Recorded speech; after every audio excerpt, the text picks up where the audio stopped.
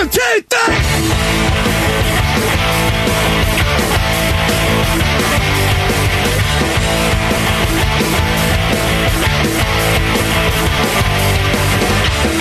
Strong values and strong opinions. The Mike Broomhead Show. KTAR News, 92.3 FM, and the KTAR News app. We have got a great opportunity for people. The Phoenix Suns are back in the playoffs, and we're giving you a chance to score the hottest ticket in town. Yes, Suns playoff tickets.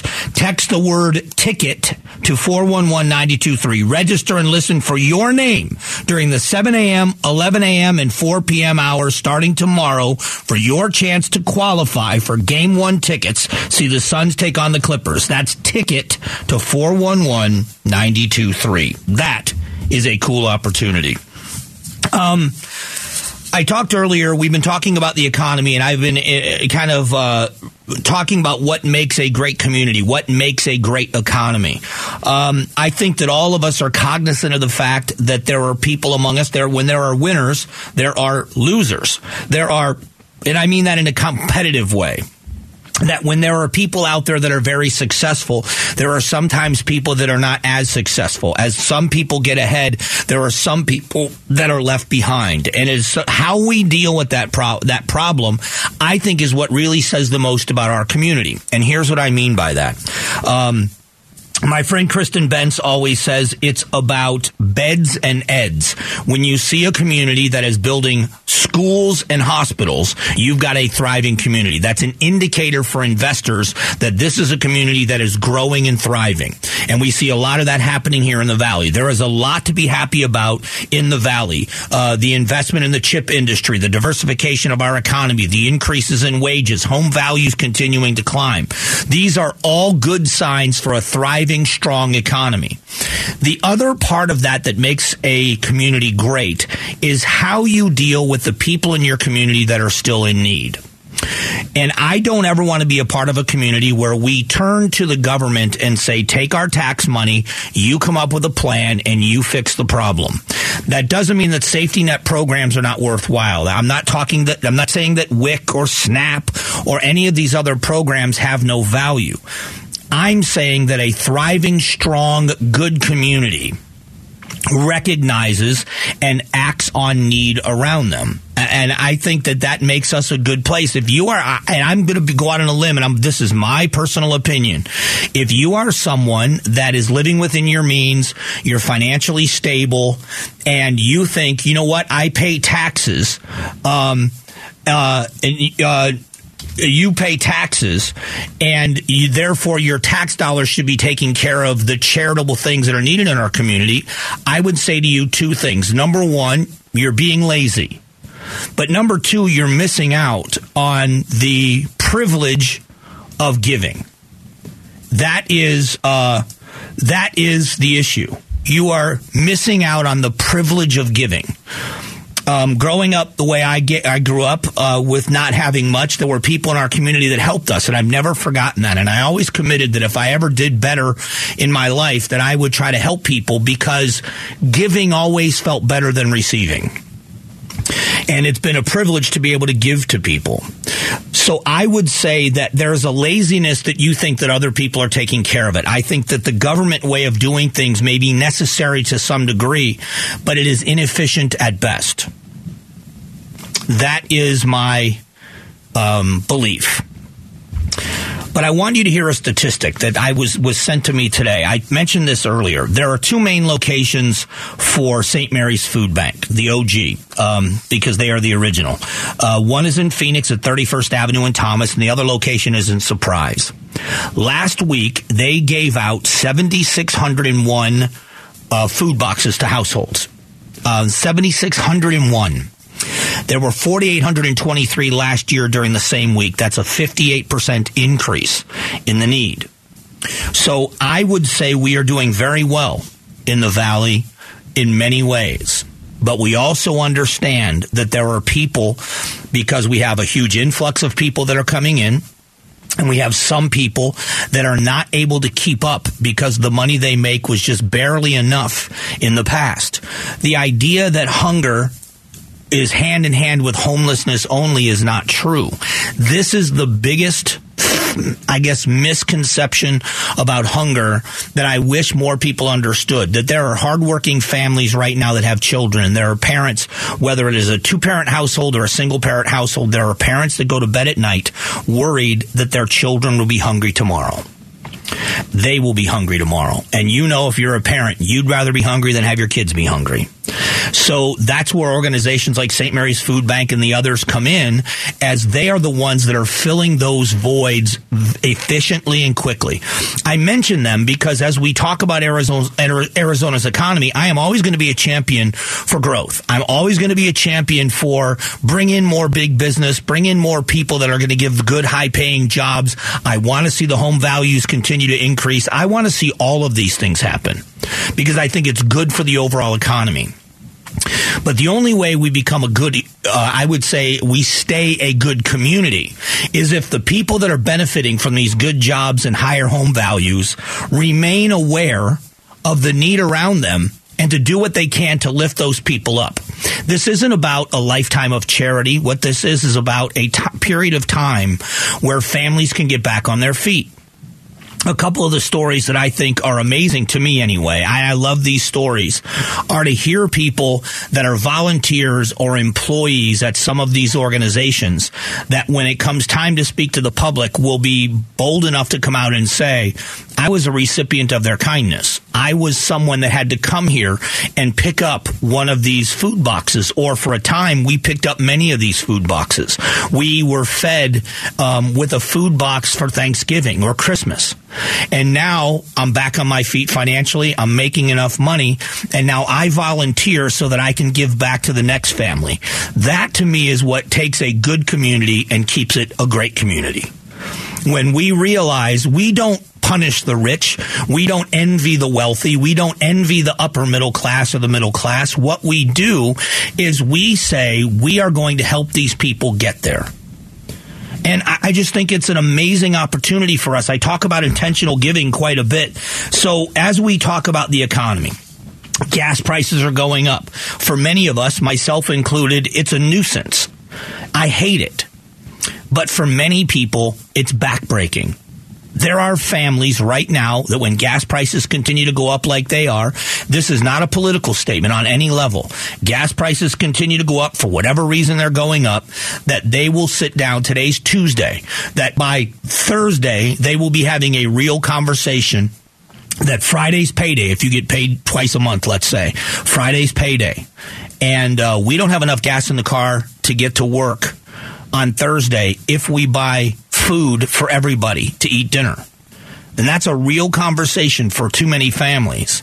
And helping and these organizations stay afloat, a 58% increase. So food costs have gone up for you and for me when we grocery shop. They've gone up for these organizations as well. St. Mary's Food Bank and all of the others. They're finding the expenses gone up. They are finding that there's less donors available because there are less people that have the discretionary income to give, and they're trying to figure out how they are going to feed the more mouths that are coming with the less donations that are coming in. This is where the intentional giving part of our community comes in. It's where people like you and I are thinking about this and saying, well, I've got a little bit. It's not as much as I wish I had, but I can do something. And if we do that, if we are intentional in that giving, then we can help make sure organizations that are doing this kind of work can continue to do this work. And then when I come on the air a year from now and we say, last year it was 7,600, this year it's less because more and more people are catching up, then we are a part of that solution as a community. That's just my rant for the day on the economy. In a moment, we are going to get you caught up on the biggest news stories of the day. It's called Did You Hear This? So please stick around for it. Strong values and strong opinions. The Mike Broomhead Show. KTAR News, 92.3 FM, and the KTAR News app. All right, it's time to catch you up on the biggest news stories of the day. We call it Did You Hear This? Did you hear this? Broomhead's reaction to the hottest news stories. Yesterday in Louisville, it was the 15th mass shooting in April alone. The quick police response time helped to mitigate the tragedy. The police quickly descended on this. They did everything right. I would say from watching how these law enforcement officers respond in Nashville last week, Louisville this week, they are getting there very, very quickly. How did police ensure quick response times like yesterday? Again, you've got to have a fully staffed, sometimes, I hate using this word, but it's luck or good fortune that there are officers close by when a call goes out. But that is what cities are wrestling with across this country. And it's not just when these horrible things happen. It's when any situation happens that's an emergency. The response time for first responders, police and fire. This lesson is one that cities have got to learn quickly. We're in a unique situation in the city of Phoenix because we are a wide city. We are not a tall city. So it is longer sometimes for people to get to you when you have an emergency.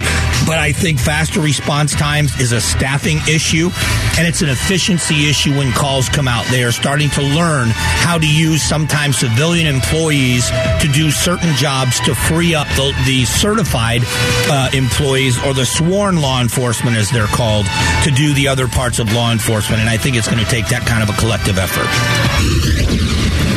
Kentucky Democratic Representative Morgan McGarvey says that we need action to prevent more mass shootings from happening. We need policies in place that will keep this from happening again, so that thoughts and prayers do not have to be offered to yet another community ripped apart by the savage violence coming from guns. Is there something you could point to from the gun control argument that Second Amendment advocate writes could agree on? Not much, and I mean that respectfully. When you have this savage violence coming from guns, there is no violence coming from guns. The violence is coming from the person with their finger on the trigger. And so the reason why I'm such an adamant defender of the Second Amendment is because guns are a tool. You could kill somebody with a hammer, or you could build a house with it. You can kill somebody with a sawzall, or you could build a house with it. You could help somebody save a life with a firearm, or protect a life with a firearm, or you could take lives with it. I just think that frame of thinking, I understand the passion, I understand the anger, I share it, but I do not believe your focus on the weapon used is ever going to put a dent in this. And the last thing I'll say, and I mean all of this respectfully, you look at every single one of the gun laws that are in place that these shooters violate before they pull the trigger. None of those laws slowed them down or stopped them. No new laws will either. New laws stop law-abiding citizens from breaking the law. They do nothing for criminals. And once we get over that hump, we can talk about real solutions. You are listening to Did You Hear This? We do it every day at this time to catch you up on the big headlines. We are seeing spiking oil prices due to OPEC cutting production and paying the price for it at the fuel pump. In the past week, the average price of regular unleaded rose 10 cents to $3.60 a gallon, according to new data from the Energy Department. Prices jumping 13 cents in the Midwest and 12 cents in the lower Atlantic. It comes as travel demand is rising with better weather and moving towards summer. How are you seeing this cut from OPEC affect the valley? It's going to affect us dramatically. We have got kind of the perfect storm here in the valley going on right now. We use a different blend of fuel at this time of year that is more expensive to blend. There have been delivery and refinement issues. Those two things added to an increase in cost. Now the production cost because of oil prices is going to add a third level of this. What I fear this is going to do is take even more discretionary income out of the pockets of Valley residents, which is going to slow down spending for small businesses and slow down the overall economy. Hopefully that's not the case. Hopefully this levels off and ends soon, but that's the damage I think that can and will be done. Chairman of the Maricopa County Board of Supervisors, Clint Hickman, joined you in studio today to discuss the 2022 election printer investigation report. He wanted to make it clear that the election was clean and fair. There's thousands of people. How do you have 1,000 people participate, thousands of people participate in a conspiracy of stopping a free and fair election? And it's just not happening. Will this report put those fears to rest? I don't think so. I think that for the people, and I know many of them, and I want to defend them a little bit. I'm talking about people that I think are good people that just believe that the election was stolen. The only way to quell those concerns are going going to be real, honest conversations, just like Mr. Hickman had, in saying, wait a minute, you have to have an inordinate number of people in on the conspiracy for the conspiracy to be true. And then you have to have them have a willingness to move on with assurances. Keep watching, keep your eyes on this, let us know when we're doing something wrong. But this mutual disrespect that happens on both sides never does anything to fix the problem. All right, that's Did You Hear This? Good job, Julia, for another day. We'll do it again tomorrow at 11:20. It is, we're going to, in a moment, what we're going to do is we're going to go back to that story, and we're going to go back to that time with Clint Hickman. He had a lot to say on this topic, and we're going to discuss that topic coming up here in just a few moments, so please stick around.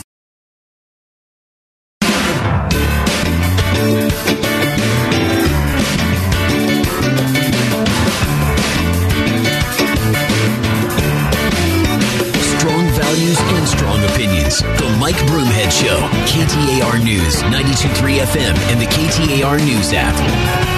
Hey, I appreciate you spending some time with us here on the show. We are, we had a great conversation with Clint Hickman from the County Board of Supervisors. I always try to get as many voices as I can on a topic in here to talk about an issue. And I don't think that there's any bigger issue that we are facing when it comes to who we elect than the election integrity issue, because it's about perception. Perception is reality. If people don't believe the elections are fair, then people won't vote. And I think that is counterproductive. I think we need more people at the ballot box, not less. So the discussion about what happened in 2022, there is no doubt that there were bad things that happened on Election Day of 2022. Maricopa County has acknowledged it from the moment it began until now. And the question has always been, was it done intentionally? There are people that believe it was intent. This report that came out from Justice McGregor, and we're going to try to get Justice McGregor on the show as well, says no. And as a matter of fact, I want you to hear, this is Mr. Hickman. Again, this is not the justice herself saying this, but this is what Clint Hickman's interpretation, Justice McGregor said that the county actually did. She said straight out that the people and the personnel have a passion for their job, and they performed their job correctly to what they knew what was happening. The technicians were out there flying around, and we fixed most of the problem by the time voting day was ended. But yeah, so I feel very strongly. So they responded, they were responding to complaints from back in 2020. There was something called Sharpie Gate in 2020. This is where I have a problem with people reacting and a knee-jerk reaction to something. So, the Sharpies that were used, the felt pens that were used by people, they were saying it was bleeding through the paper and it was changing votes. The way the ballots were printed, and you can look at the ballots. This is not, I'm not somebody that is just, I don't just dismiss what people say. But I looked into this. I voted at a polling place. When you looked at the opposite side of the ballot, the way that everything was offset, even if ink bled through at all, which it didn't on my ballot at all, because I looked, it would not have changed any vote. It would not have altered anything. But there was this big uproar about Sharpie Gate. So the county said, okay, we'll use thicker paper. It turns out the thicker paper was part of the issue. So there's no doubt that what happened on Election Day in Maricopa County should never, ever, ever happen again. The county doesn't want it to happen again. But we are hearing from another independent source that it wasn't intentional. This is my problem, and this is where I go to bat against some of the people that I love very much, that I agree with very often, is that they still believe it was done intentionally. And here's the question. How can all these people be in on it? I mean, I know, when I say I know, I want to be careful, because there are people I know very well, and there are people that I know. I know former Congressman John Shadegg. Don't know him very well.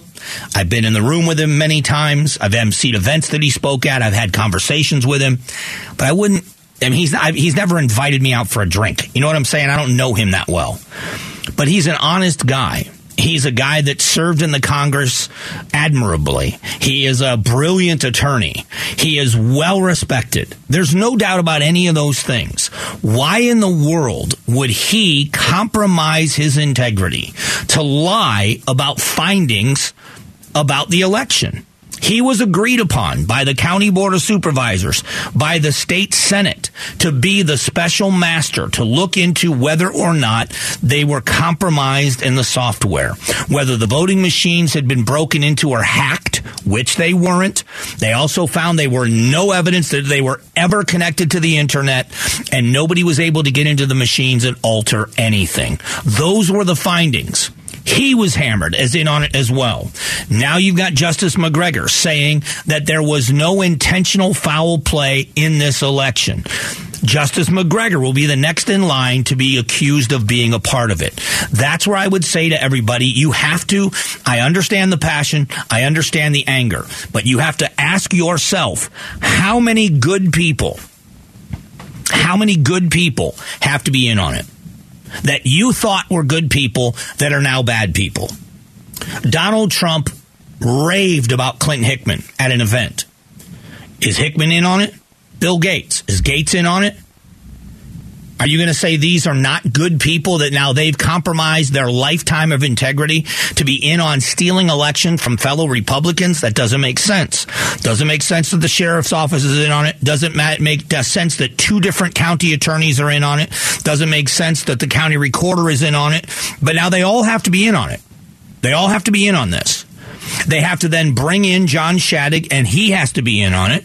Justice McGregor, and she has to be in on it. And then everybody that worked for them in coming to their conclusions had to be in on it in order for this conspiracy to stand. And I don't think that's possible. Not to mention the multiple judges these cases have been in front of. That's just my belief. Now, I will get hateful emails from people, but you can hate me if you want. I'm asking honest questions. I'm not demonizing you. You have a right to your opinion. I'm telling you why, because I'm your friend, because I'm someone that will stand with you, hopefully shoulder to shoulder, moving into 2024, hoping that our party wins elections. And I want us to have the air clear when we are fighting together to win elections. You tell me how that's possible. You don't owe me an explanation. I'm telling you why I think what I think. You decide for yourself how it's true. So the big question about all of this, and I'm going to get into this before the show ends, is if there is one major question in the minds of people about stolen elections. Sometimes it's about the machines that tabulate. Other times it's about some of the other equipment that's used. But it's about signature verification. The other part about it is ballot counting. So before I get to signature verification, let's talk about tabulation. I voted before Election Day, but I did it in person because I like to vote in person. I knew Tuesday was going to be a nightmare for me because Election Day was going to be very busy, and I was afraid I wouldn't have time to get to the polls on Election Day. So I went down and cast an early ballot in person, if that makes any sense. So in normal early voting, you vote with an envelope. You fill your ballot out at home. You sign and date the front of the envelope, certifying and swearing that it's you that filled out the ballot. You mail your ballot in. You get a message telling you when your ballot was received. Then you get a message when your ballot was counted, so you know what the process is like. For me, I got verified at the polls. They looked at my ID, my voter certification, or identification, my voter ID. I certified who I was. They gave me a ballot, but I didn't put it into a tabulation machine. It went into that drawer 3 or whatever it is, and it was counted later. And so, but it did not have to be verified. If there was a way to count those ballots, if you brought an early ballot in and dropped it into the same box I dropped mine in, why would you have to wait? Why couldn't we put our ballots into a tabulation machine? Does that make sense? That if you have filled out your ballot at home, you want an early ballot, but you don't trust the mail-in system, wouldn't it make sense if there was an opportunity for you to go into the polling places where you just instead of dropping your envelope into a box, you go in and you show your voter ID, you prove who you are, and you say, yes, this is me, and this is my ballot. And you just, instead of going into a voting booth and voting, you just scan your ballot and you watch it be tabulated. Wouldn't that speed up the election process? Now, I don't know if that's the save all to speeding things up on election day and what that would do to the lines at the polling places, but I wonder why we're not doing that. Coming up in a moment, we're going to talk about signature verification and why this is such a big issue, and you're going to hear what Mr. Hickman had to say about it. It's all coming up in a moment.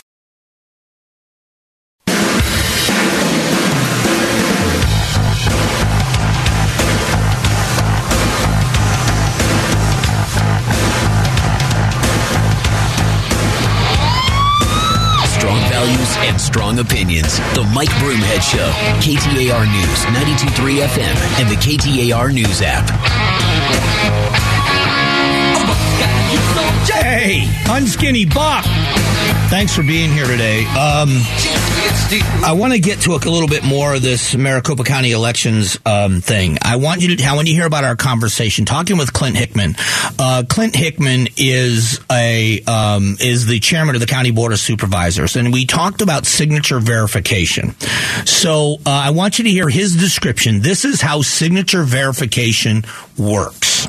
I don't know what more to do other than with an education. The signature verification goes through in front of boards, our election boards. If it's a mismatched or if there's something different about that signature, that goes in front of a Republican and a Democrat sitting at a table looking at it. And then it goes and takes further steps all the way to the point, because that's why that phone number is on that envelope. Our people call those numbers and verify, and you have to attest that that's your signature before we even take it out of the envelope and count that vote. So the way the process works for those, and if you live in Maricopa County, 80% of the county votes by mail. So I'm not saying anything you don't already know.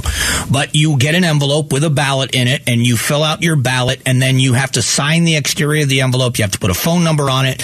And then what they do before they even open the envelope is they verify the signature on that ballot with your name and the signature they have on file. The way the system is supposed to work is they have to agree that that is your signature.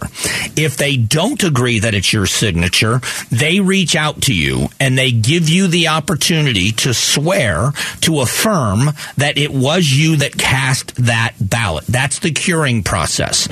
Once that is verified, that the signature on that envelope is yours, they open the ballot, they separate the envelope from the ballot, and the ballot is counted. Now, I believe they save the envelopes. If they don't save the envelopes, they save digital pictures of the envelopes. But they have this ability to verify signatures. The process has changed because questions have talked about the cheating it's why people were watching ballot drop boxes and they were looking for stuffing of ballot drop boxes. The more you know about the process, the less likely it becomes that people are cheating in your mind. That doesn't mean that people don't cheat. I do believe that there is multiple ways we could make our election system safer and better. And I think that just because you or somebody else doesn't believe that there needs to be any changes, we can always do better. Here's what Mr. Hickman had to say about the legislature and the verification. The legislature also looks at these standards, and if they want to change them, they can legislatively and statutorily. And what we do is we'll plug those in. One of the things that I think this is where the politics of this is silly, because anybody out there, you can't accuse me if you've listened to this show from going all the way back to the audit. If you've listened to this show, you know that I have stood up and said, much to the dismay of people in my political party sometimes, that I wasn't buying into the stolen election. I didn't like the audit from the very beginning. So you can't accuse me of being one of those people that's an election denier, because that's not who I am. But I also am not someone that says everything's just fine, leave it the way it is. We should be fixing the voter rolls. You should be, I just had this happen to me. I have, I pay very close attention to my credit. I always want to make sure I pay my bills early. All that. I do all that stuff. I don't use credit cards very often. It took me a long time to pay credit cards down, but I had a bunch of credit cards.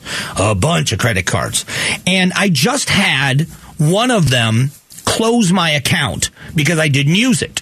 I got a notification a few months ago saying, hey, you haven't used this account in a long time. They were trying to encourage me to use this credit card.